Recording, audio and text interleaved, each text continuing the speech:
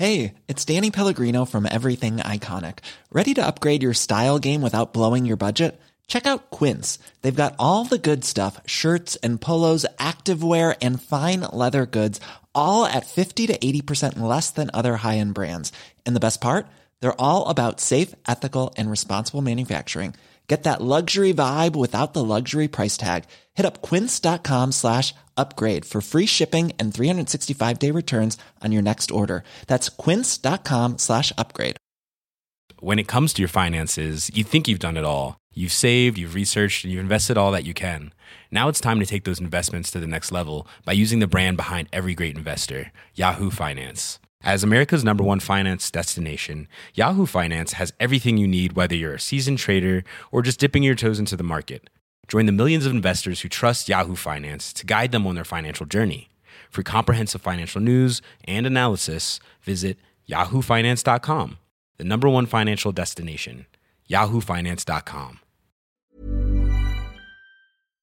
Cork Today on C103. Now, just before Christmas, Woodsdown Bay Shellfish lodged an application with the Department of the Marine for a mussel farm in the inner harbour of Kinsale. The news has drawn criticism from residents of the town, and joining me with some of the concerns, Kinsale resident Donal Hayes. Good morning to you, Donal. Patricia, thanks for having me on. Well, you're very welcome. And we did issue an invitation to Woodsdown Bay Shellfish to join us. And the person they had available to talk to us is travelling today, so obviously wasn't then available. We also asked them for a statement, and we're still awaiting a statement from them. So, Donal, why are so many people opposed to this project in Kinsale? Well, I think the key to that is there's so many people, Patricia, because the impact of this will affect so many different groups within the harbour. The harbour is currently, everybody knows Kinsale Harbour. It's kind of it's rugby ball shaped. Yeah. Kind of it's closed at the mouth of the harbour, opens wide, and then closed again around Jamesfort across to Silly Walk. And Woodsdown Bay Shellfish are applying to use half of that, the western half of that, as a shellfish farm. Now, the potential dangers of that are phenomenal.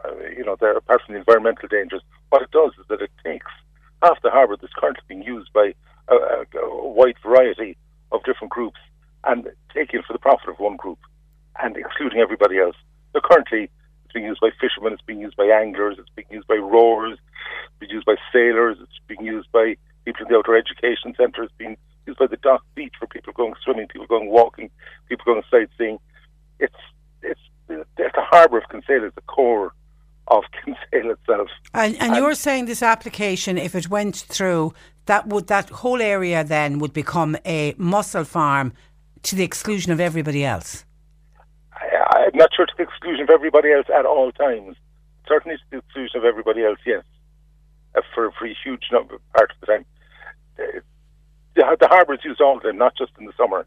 So the harbour is used by fishermen, by sailors all year round. So it can't be. You can't exclude part of the harbour at any time. But it would be functionally excluded. Yes. I don't know much about mussel farming. Is it an all year round? There's different types of mussel farming, Patricia, and I understand this. The mussel farming that you traditionally know would be the trellises or the ropes. So you'd have long ropes and you'd have mussels hanging from this. I understand this to be different. That they essentially take a stocking and they fill it with 2 kilograms of mussel babies, and they put it down on the ground, and 2 years later they're mussel adults. So they put in 2 kilograms of mussels and they take out 30 kilograms or something like that. Okay. So what they do then is they dredge the bottom of the water and with kind of big claws, and they bring out all these bags of mussels with the adult mussels in them. With the adult mussels in them. That's right. I knew nothing about this until about 3 weeks ago, and I'm now you're educating yourself. Okay, the company Woodsdown Bay Shellfish, have they met with local people? Have they spoken with you to allay your fears? Has there been any public consultation? No, there hasn't. None whatsoever. There has. It's a very short process. Like if you're looking for planning permission for a house, it's there's 3 months to do this, and there's a much longer process.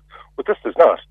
There's an ad went on the 6th of January, and you have 1 month to get it together. And there's no signs went up. That's the first local people heard about it. Yeah. And I know, reading in the application, Woodstown Bay Shellfish, they have more than 20 years' experience in oyster cultivation. So we assume they're a business that know what they're doing. Although they absolutely are, and mussels too, to give them their due.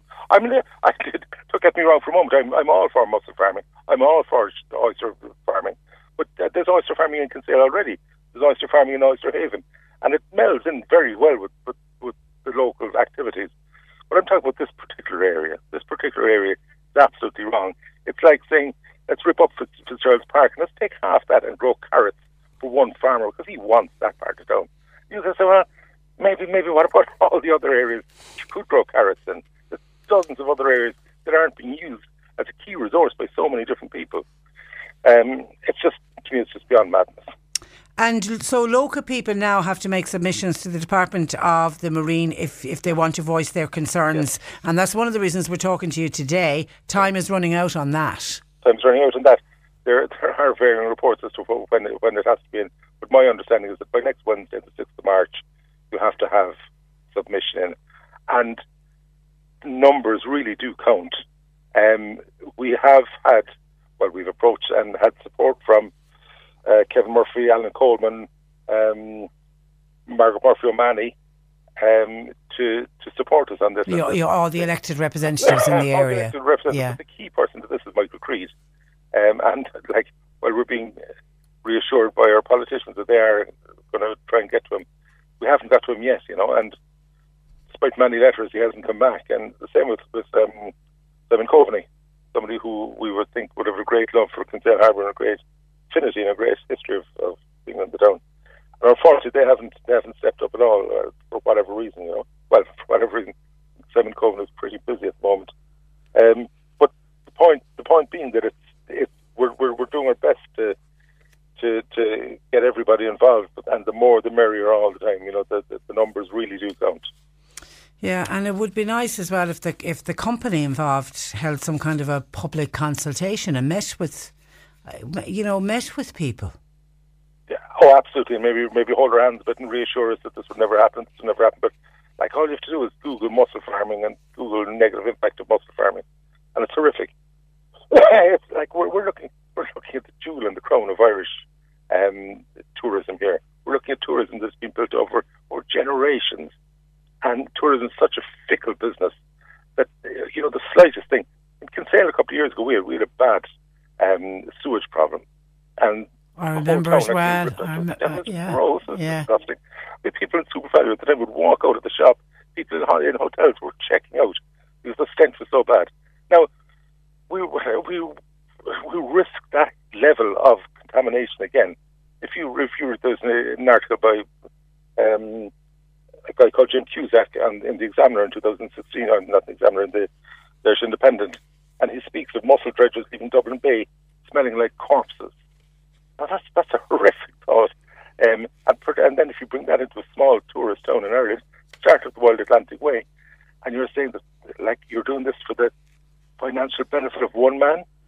And I don't want to hammer in about the dangers of the environmental dangers. I don't want to do that. What I want to talk about really is a shared resource, and it's a beautifully shared resource, and it's a resource that everybody has ownership of. I have ownership of. I do a lot of recreational stuff out there.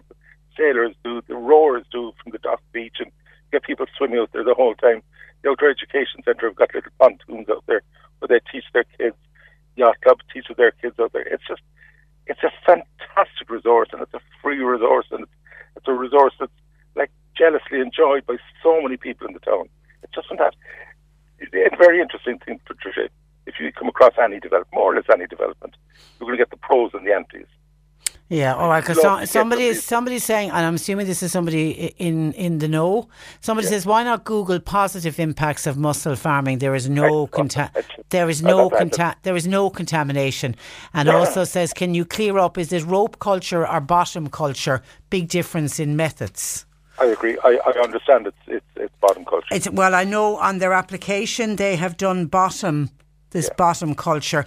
God, you say I haven't a clue what mussel farming is about, so I'm at a loss on this one. Okay, all right. So you're saying to people who are against this mussel farm, they need to have their submission in by the 5th. And I would by the 6th. 6th. Okay. Next Wednesday. I would also love to say, I mean, if there is anybody genuinely in favour of it, I'd love to talk to them. Okay. Because I haven't come across them. Okay. The only possible thing that they talk about is maybe 4 jobs creators, 6 jobs creators, something like that. But the reciprocal of that is the danger and the number of jobs that could be lost through any mishap. Or that's your big fear. And absolutely. I mean, tourism is such a fickle mistress, Patricia. Things can change very quickly. Okay, it's an issue we'll come back to, Donal. In the meantime, thank you for that, and thanks for joining us on the programme. Good morning to you. That is Kinsale resident Donal Hayes. Step onto the legendary clay courts of Roland Garros, where the world's best players battle it out for a chance to win the French Open title. Tennis Channel Plus is your place to watch. Stream every court from your phone or smart TV, live in HD. Don't miss a moment with daily live coverage and match replays on demand, beginning Monday, May 20th.